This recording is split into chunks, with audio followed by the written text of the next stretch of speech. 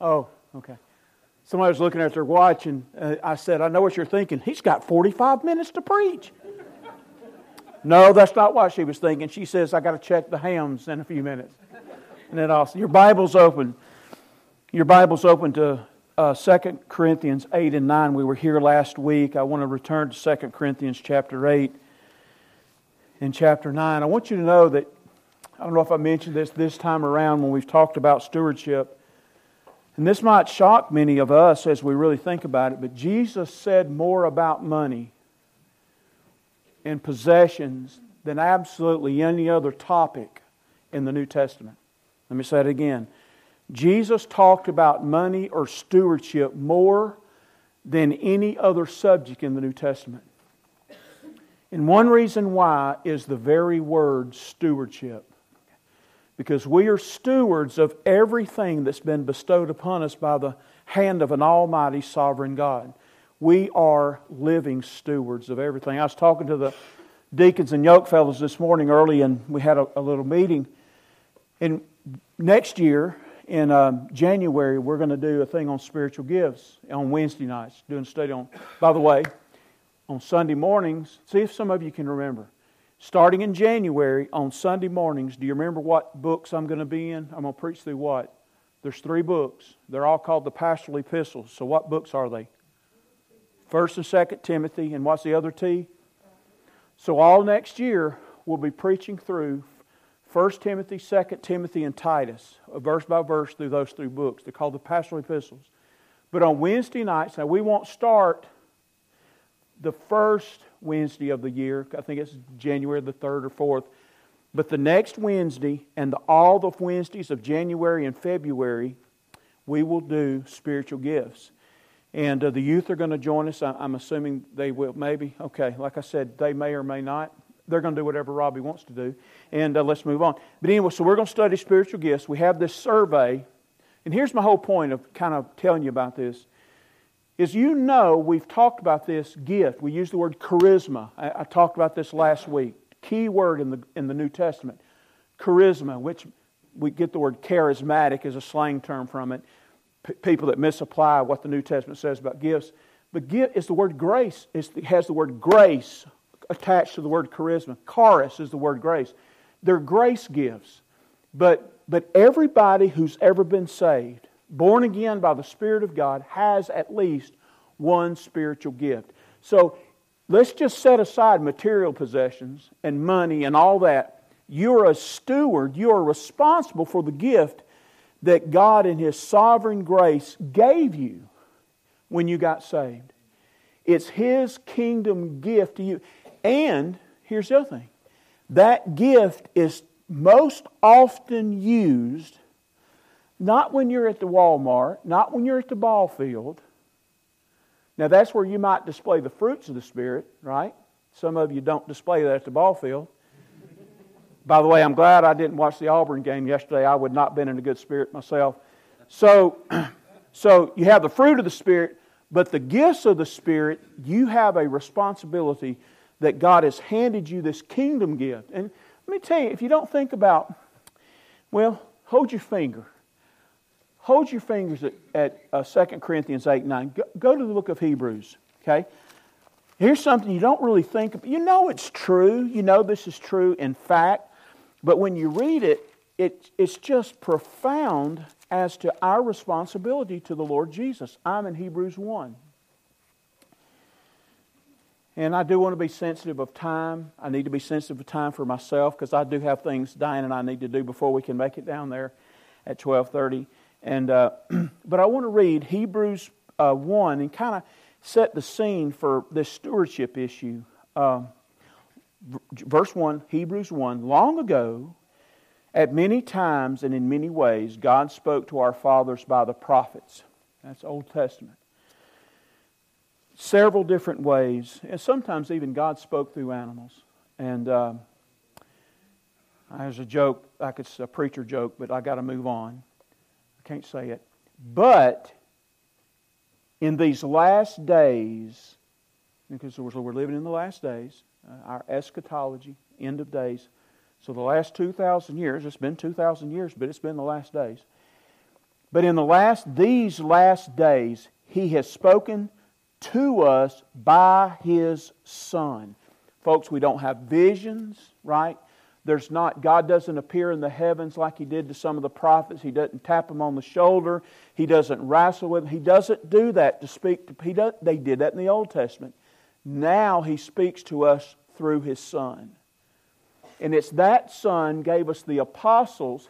We just read it in Acts 1 in our Sunday school class. He spoke to His apostles. They wrote it down. It's called the New Testament. That's the words of Jesus. So now that's what builds the church. That's what we believe in, is what's been written. Now we keep reading. He has spoken to us by His Son, whom He appointed, whom God the Father appointed. Now what does it say? Heir of all things. Can I ask something? Who owns it all?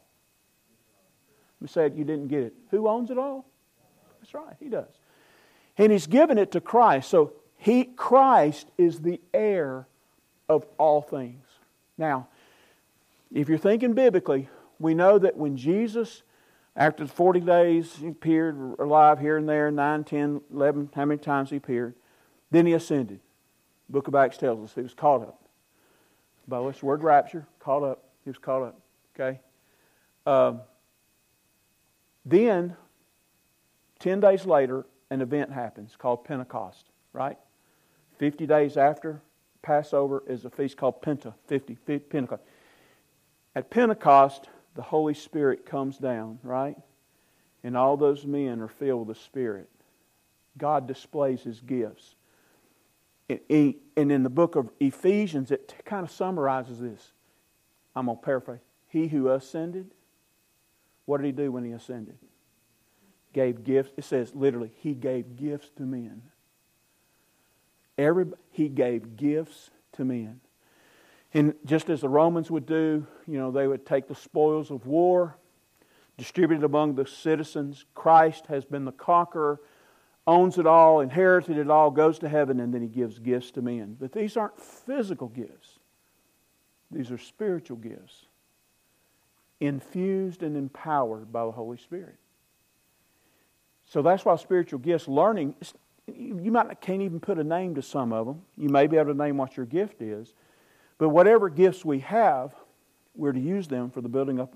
It says for the oikodomeo, house builder, for the building up of the body of Christ. That's how we're supposed to. So when we think of stewardship, go back to 2 Corinthians, it's more than just money. It's really all of life. I was reading this week about, Dollar Generals are everywhere. About 10 or 12 years ago, I don't know if you know the story. I read a little bit about it. They were struggling in the market, in their world of whatever Dollar General does. And they decided, hey, we just need to expand.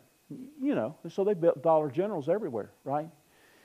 There's $19,500, and that's what I read. Okay, it may or may not be true, but it's close. I have a point about this. I'm not promoting I don't have investments in Dollar General, okay? So it's $19,500 Dollar Generals, and I'm glad they're there. We were just talking about we may have to run to Dollar General and get some supplies. Or better yet, Robbie may have to run to Dollar General and get some supplies. But anyway, but there's 19,500, okay, McDonald's has over 13,000 restaurants. I just want you to, in your mind, 19,000 Dollar Generals in America, 19,500. Over 13,000 McDonald's. You got those figures? There's over 50,000 storage facilities in America. Over 50,000 storage facilities. Well, it's 51,000 something. Now think about that. You may tell you why people, and there's one of the biggest ones I've ever seen is at the end of a Redland Road. Have you seen that? That's a monster down there.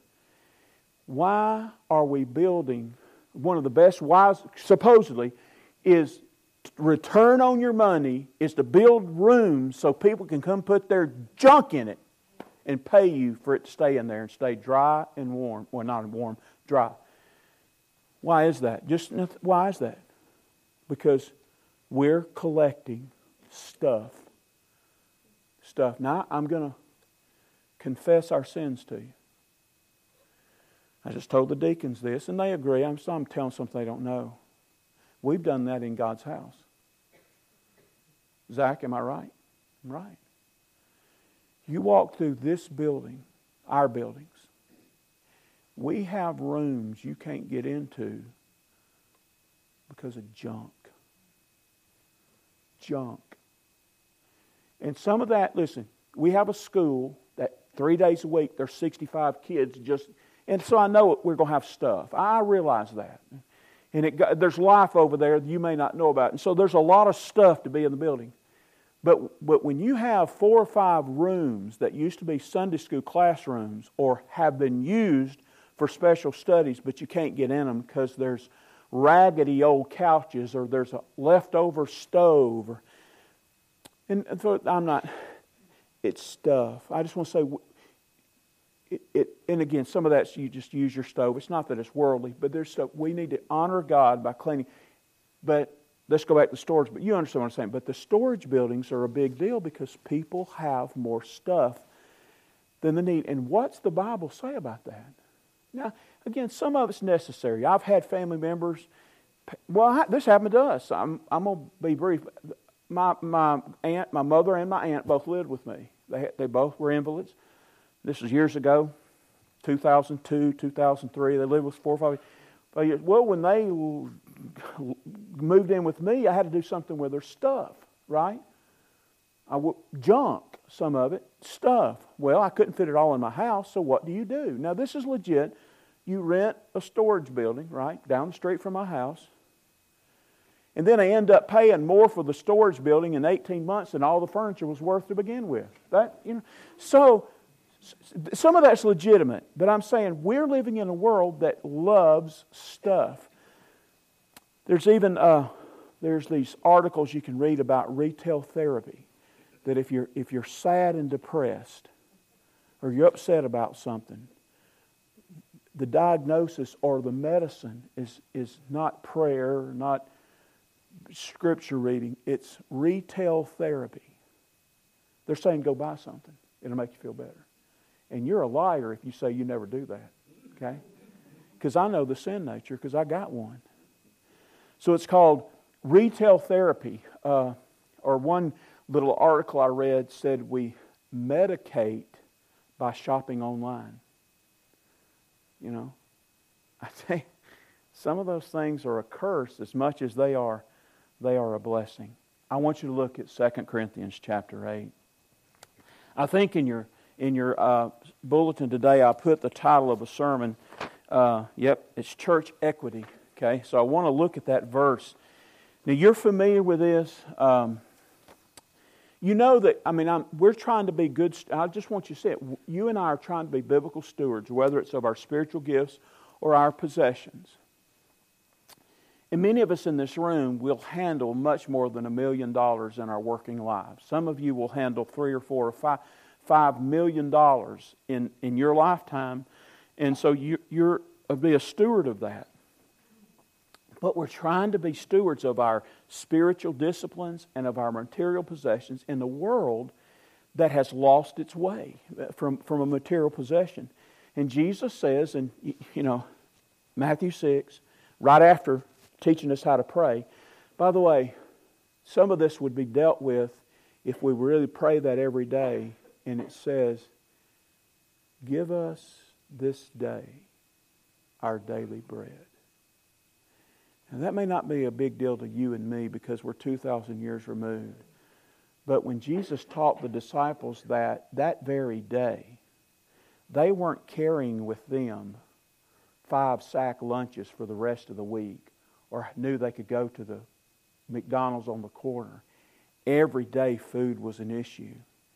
But what he wanted them to know is that providing provisions is His responsibility as our Heavenly Father. So He says when you pray, and then you think about the daily bread. Give us this day our daily bread. Then you go all the way back to the Old Testament and just think. Well, go back and think. What happened in the book of Exodus when God directed them about the manna? You remember the law? He collect what you need. You take your omer, whatever an omer was, fill that omer up, And get enough. If you have a family, you get enough. Everybody gets an omer, you get enough of that. But what's the rule? What's the rule? Take only what you will eat in a day, right? And then what happens, or what did happen, when they collected, they hoarded. That's right. I love it. When you read in the Old Testament, it says it bred worms, and it says it stank. I love that. It stank. It was putrid. Well, so I wonder, and again, I can't tell you all the truth about this. I don't know it. But so I have to say I wonder. I can't give you a verse that's going to describe this, but I wonder when our Lord Jesus looks upon our lives and we have all these things that we will not use, or we need, that just sits in a closet, sits in a drawer. I wonder, as He views our stewardship, if it stinks to Him. And if it does, then I need to correct that in my life. You need to correct that in your life. But we certainly need to correct it in the local church life. The sermon title says, church equity, being equitable. Now, if you look at your Bibles, I'm going to give you the verse for the sake of time. I just want to paraphrase some things. But I'm in chapter 8, and I want you to notice the verse appears. If you don't mind, I'm going to put it a little bit in context. Look at verse... I'll just pick up at verse 8. I say this not as a command. Of course, it's about the collection. Gosh, there's so many things that are rich here. Okay, so I'm in 2 Corinthians 8, beginning at verse. 2 Corinthians 8, beginning at verse 8. So it's about the collection. He's making the comparison. They're in the area of Achaia, southern part of Greece. He's making a comparison to the northern part of Greece, to the churches of Macedonia, right? Philippi, Thessalonica, and Berea. And so they've been collecting for the church in Jerusalem. And the church at Corinth had promised to start the same collection, okay? To support the ministry in Jerusalem. A lot of poverty, a lot of starving. Christians were being persecuted. And it just was horrible. And so Paul's collecting for those that are going without. And we talked about that last week. And they made, go back to 1 Corinthians. I just want to show you something. Go back to 1 Corinthians chapter 16. I'm going to have to look at chapters. I'm pretty sure this whole thing, so 18 months before 2 Corinthians, they got 2 Corinthians. It wasn't quite 18 months, but Paul wrote 1 Corinthians, and I want you to see what he says in chapter 16. So I just want you to see how God works when you give. When you give, like today, when I think about when our worship service, we always talk about, and I talked about this last week, but we have, we worship through singing. It's about the audience of one. It's about Christ. It's about the Lord Jesus. It's about God the Father. It's not about you. It's about Him. So we worship in song. Then we worship through giving. It's an act of worship. And so I love that in our order of worship. And then we worship through God's. But so when the collection was brought up and they started talking about it, it's verse 1 and 2, 16, 1 and 2. It says, now concerning the collection for the saints, same group, so 2 Corinthians were passed a year later. So they waited, and so Paul's having to encourage them. But right here he says, now concerning the collection for the saints, as I directed the churches of Galatia, that's Asia, part of Asia, so you also are to do. And where does it? It says on, are you looking at your Bibles? On the first day of the week, right? That's today. That's the Lord's day. On the first day of the week, each of you is to put something aside and store it up as he may have prospered, so that there will be no collecting when I come. So he's going to come. He's going to visit Corinth again, but you need to be doing it now on the Lord's Day. I just love that. Back to chapter 8. So he says, I say this not as a command, but to prove by the earnestness of others that your love also is genuine. For you know the grace of our Lord Jesus Christ, that though He was rich, yet for your sakes He became poor. By the way, that's one affirmation of why everything's equitable. The same power of Christ that saved me and washed me from my sins and set me free is the same grace of God that did it for you. Paul even says that. He says that all believers, he says, I'm an example of what God does, not being a missionary, but in salvation. He said, I'm a standard. What God has done for me, He does for everybody that is set free in salvation. A great statement. So, for you know, I pray you know, the grace of our Lord Jesus Christ, that though He was rich, yet for your sakes He became poor, so that you by His poverty might become rich. And in this matter I give my judgment. This benefits you, who a year ago started not only to do this work, but also to desire to do it. So now finish doing it as well, so that your readiness in desiring it may be matched by your completing it out of what you have.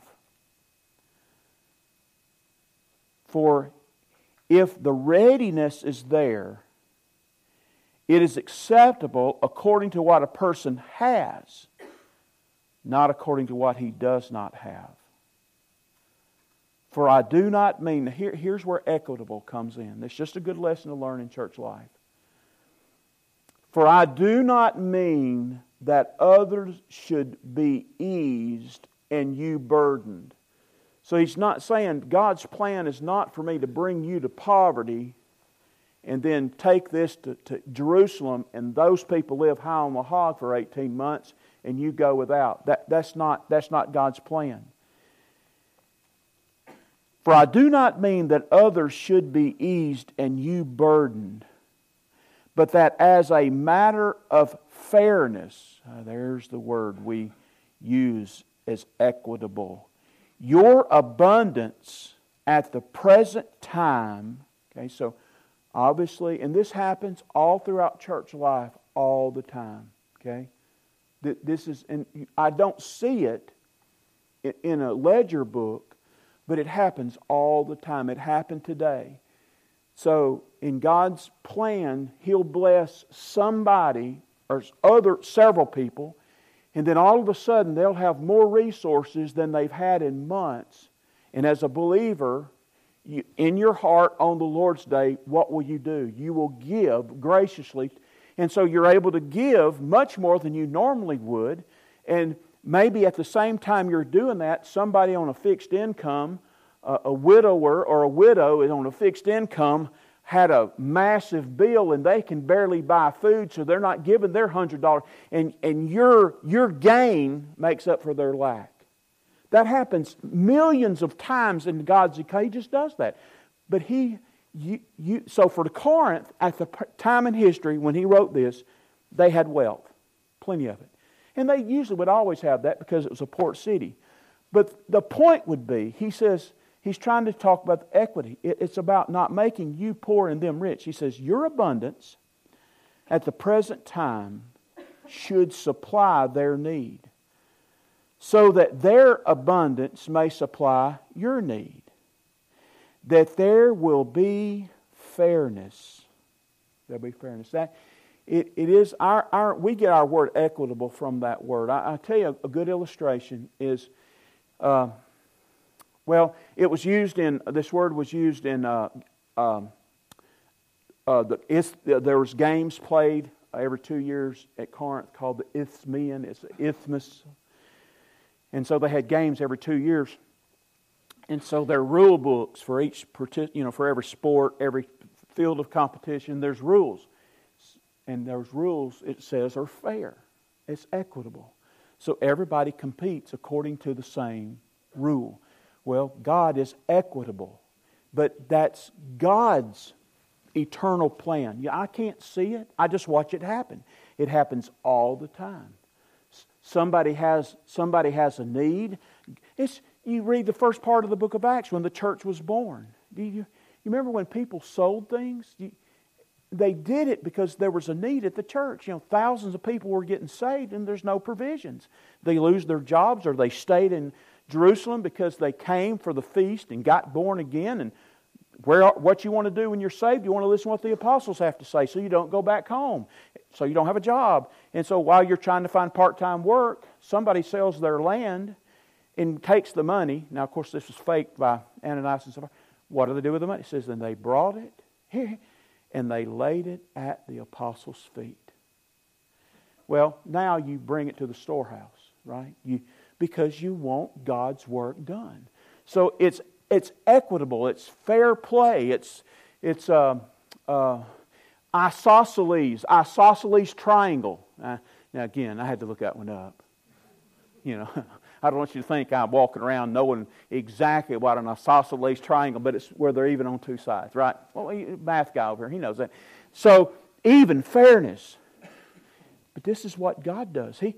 So you give. He tells you that you give out of what you have, not out of what you don't have. And you don't give based on your hopes in the future, right? Oh, one day I'm going to make up with God all the things I failed to do when I was young. Now there is logic to some of that, but here's the point. It's like thinking you can sow seeds for the last 5 years of your life and produce fruit that was dormant for 30 years in the past. That doesn't happen. We sow and we reap. You with me? You sow and then you reap pretty soon thereafter. You don't do it 30 years. So that's what some people try to do. And I understand some of it we can do better the older we get sometimes. But Paul's talking about in the body that there's this equity. But folks, we do this in a world like, I was reading where America, our country has a little over 4% of the world's population. Yeah. We consume 25% of the world's oil. 4% of the 4.2 of the world's population. We consume 25% of the oil. Power based on BTUs. I do know what that is. British thermal units. So we use almost 20% of the world's power absorption use, and we're 4%. We 30% of produced goods we use with 4%. So we are a consuming people. So in the midst of all this worldly consumption, God has called us to be stewards, yes, of our spiritual gifts, but also He's called us to be stewards of His gifts. And He uses this word, equitable. It needs to be fair. That one group of people, if you talk to preachers, they'll talk about this a lot. And I've talked to a preacher the other day and we talked about this very thing. That percentage-wise, senior adults give a larger portion of their monies to the church and more often than young adults do. And so, why and however that happens in the Bible calls for in the body there to be fairness. Let me read a couple other verses to you. I have a few minutes. Let me pick up at verse. I wrote the small print Bible. Look at verse 16. It says, "But thanks be to God who put in the heart of Titus the same earnest care I have for you." Because Titus is the one that brought this letter. "For he not only accepted," chapter 8, verse 16, "for he not only accepted our appeal, but being himself very earnest, he is going to you of his own accord." Now, look, guys, talking to the men this morning about this. Paul was, because even in 1 Corinthians, he had talked about making sure he would accompany the offering. Okay, and folks, this was had to be a large sum of money. Okay? Now you got to think, we're collecting money 800 miles from Jerusalem. Okay? It's just not like, so this is going to be a massive trip when they get ready to take the money. So Paul makes sure that there are godly men watching over the money. Well, do you know the New Testament says that's the way church government, part of the men who are elders and deacons in a church, through the book of Acts, it's not like they have to handle the money and tell you what to do with the money, but there's an oversight. Men, godly men, are supposed to make sure that the money is being handled rightly. Well, let's move on. So he says, with him, look what the text says, and let me ask you, he doesn't mention these two guys' names. I've always wondered about that. He doesn't tell us who they are. He assumes they know who they are. But look how he says it. He says, with him, with Titus, with him we are sending the brother who is famous among all the churches for his preaching of the gospel. And not only that, but he has been appointed by the churches.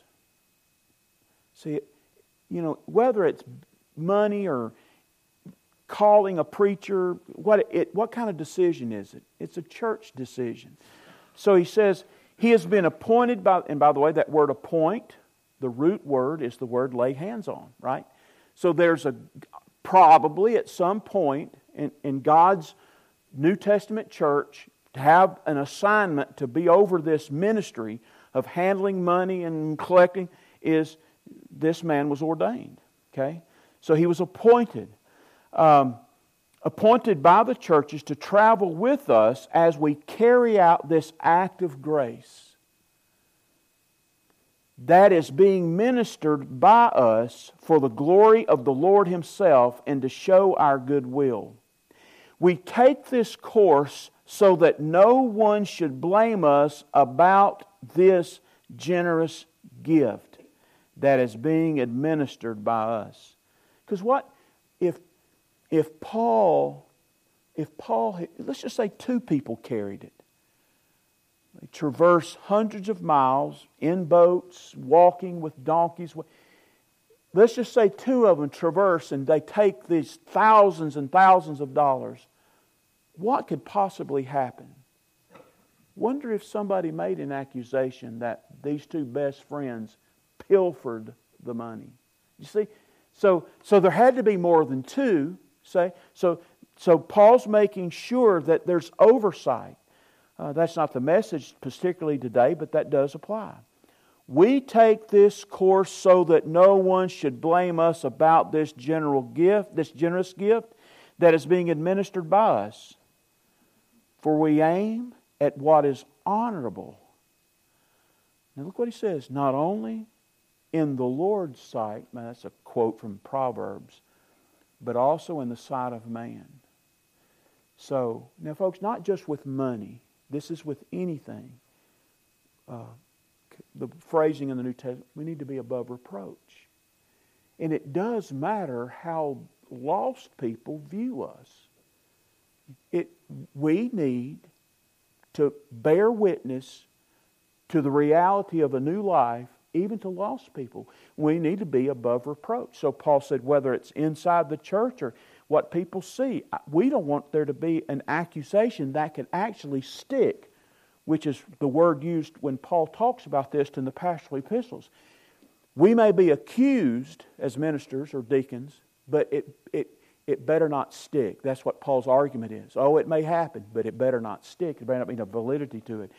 But also in the sight of man. And with them, so he's mentioned this other guy, and with them we are sending our brother whom we have often tested and found earnest in many matters, but who is now more earnest than ever because of the great confidence in you.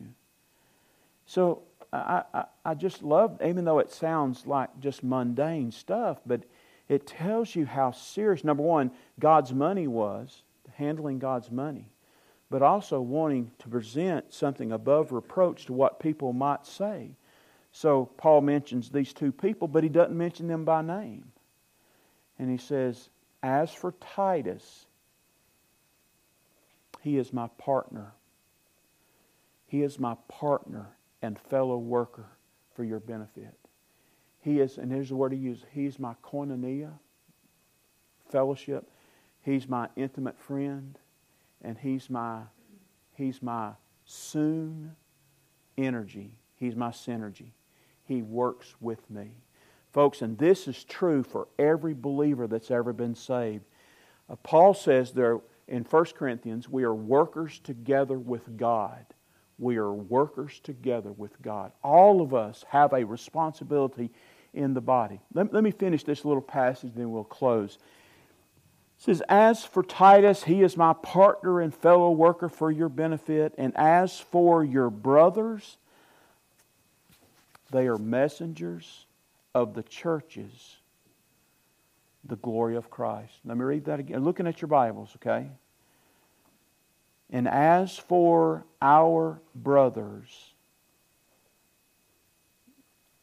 they are messengers. Of course, in Southern Baptist life, that's what they call us when we go to the state convention, Alabama Baptist State Convention, or if we go to the national convention, we have what messengers, our credentials, we're called messengers from the churches. And we have to present certain credentials. The church has to send stuff and say, yeah, Robbie's a minister there and Bryce is. So we can go and vote. But we're called messengers. But look what, and obviously they get it from this passage. And as for our brothers, they are messengers of the churches. And then Paul says, the glory of Christ. The glory of Christ is the church. So give proof before the churches. So give proof. Now he's talking to the Corinthians again. So give proof before the churches of your love and of our boasting about you to these men. Let me finish by reading. I've got just a minute. Look, I'm in chapter 9. So jump over to chapter 9. Pick up at verse 10. Folks, there's just so much here that we could talk about. When I read this, I think about when, we talked a little bit, I think I introduced the sermon last week by talking about King Solomon. It might have been the week before that, but I talked about King Solomon and all the riches that he had, all the gold he would import. And Robbie read part of it where it says that there was so much gold while Solomon was king. It says twice, it says silver was as stones in Jerusalem. There's stones everywhere in Israel. He said they're worthless. They're like a rock. So silver was like a rock because there was so much wealth when Solomon was king. So look what God, in God's plan, what He does. This is God, folks, this is what God does. I think I mentioned last week I used cotton as an example. That 10 pounds of cotton seed, I didn't bring it with me, but can produce tons of cotton. And in addition to providing tons of cotton, it provides hundreds of pounds of more cotton seed. Isn't that amazing? 10 pounds of cotton seed can produce, let's just say, 5,000 pounds of cotton and then 500 pounds of cotton seed. But that's the physical world. Now we're talking about the spiritual world. He who supplies, verse 10, he who supplies seed to the sower and bread for food will supply and multiply your seed for sowing and increase. Look what it says we're going to increase. Is He going to increase your wealth? Is He going to make you rich and famous like they tell you on these health, wealth, and prosperity preachers? If you send them your seed gift, if they sell you some anointing oil and you anoint your billfold, it'll start just pushing out money out of the billfold because it's a miracle. People believe that, right? Is that God's will for you? It's God's will. Is He promised that you're going to be rich by giving? No. Now, spiritually, you're going to be very wealthy. Spiritually. So He says, He supplies bread for food, will supply and multiply your seed for sowing, and increase the harvest of your righteousness. Folks, yes, part of our maturation as believers is learning to give, to sacrificially give to the kingdom. It says, you will be enriched in every way, to be generous in every way, which through us will produce thanksgiving to God. Because they'll tell, we'll be able to tell people, for the ministry of this service, now we're going to stop here. For the ministry of this service is not only supplying the needs of the saints, but is also overflowing in many thanksgiving to God. So people are, the Israelites that are starving to death, knowing that this help is coming, they're praising. So besides the monetary blessings, the spiritual stuff is incredible. But the phrase we want to close with is the first portion of verse 12. Now we're talking about this offering. You're just talking about collecting money from some middle class believers in southern Greece. That's what that's what these two chapters are about. Now, but look what Paul says about this event. If whether we're talking about collecting money to build something, clean something, one day we're going to talk about remodeling the kitchen. And so when we talk about that, it's more than just cabinets and dishwashers and stoves. It's much more than that. This is about the glory of Christ and His church. So Paul says, for the ministry of this service. Now I love that. For this ministry of service. Now again, I'm going to tell you what it says, but it's kind of odd how it's translated. But when he says this ministry, it is the word service. So the first word, for this service. So literally it says, for the service of this worship.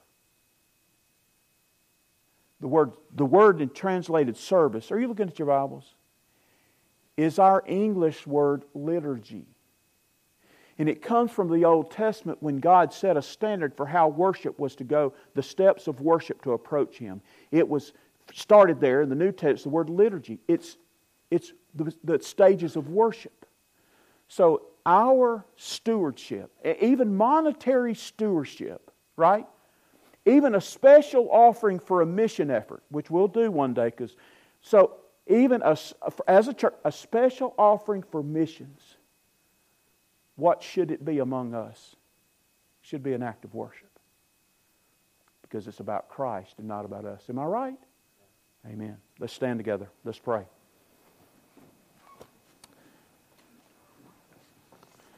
Folks, if you're I said this in a little email we sent out. If you're a picnic guru, and you know all about doing this, and you know we're going to forget something, or there's something you can bring to enhance our fellowship, please bring it. You have time to go home and change. Get your whatever you made, mashed potatoes, potato salad, I don't care. Get it, meet us down there when you can, and we're going to have a high time, right? God's good. Let's pray.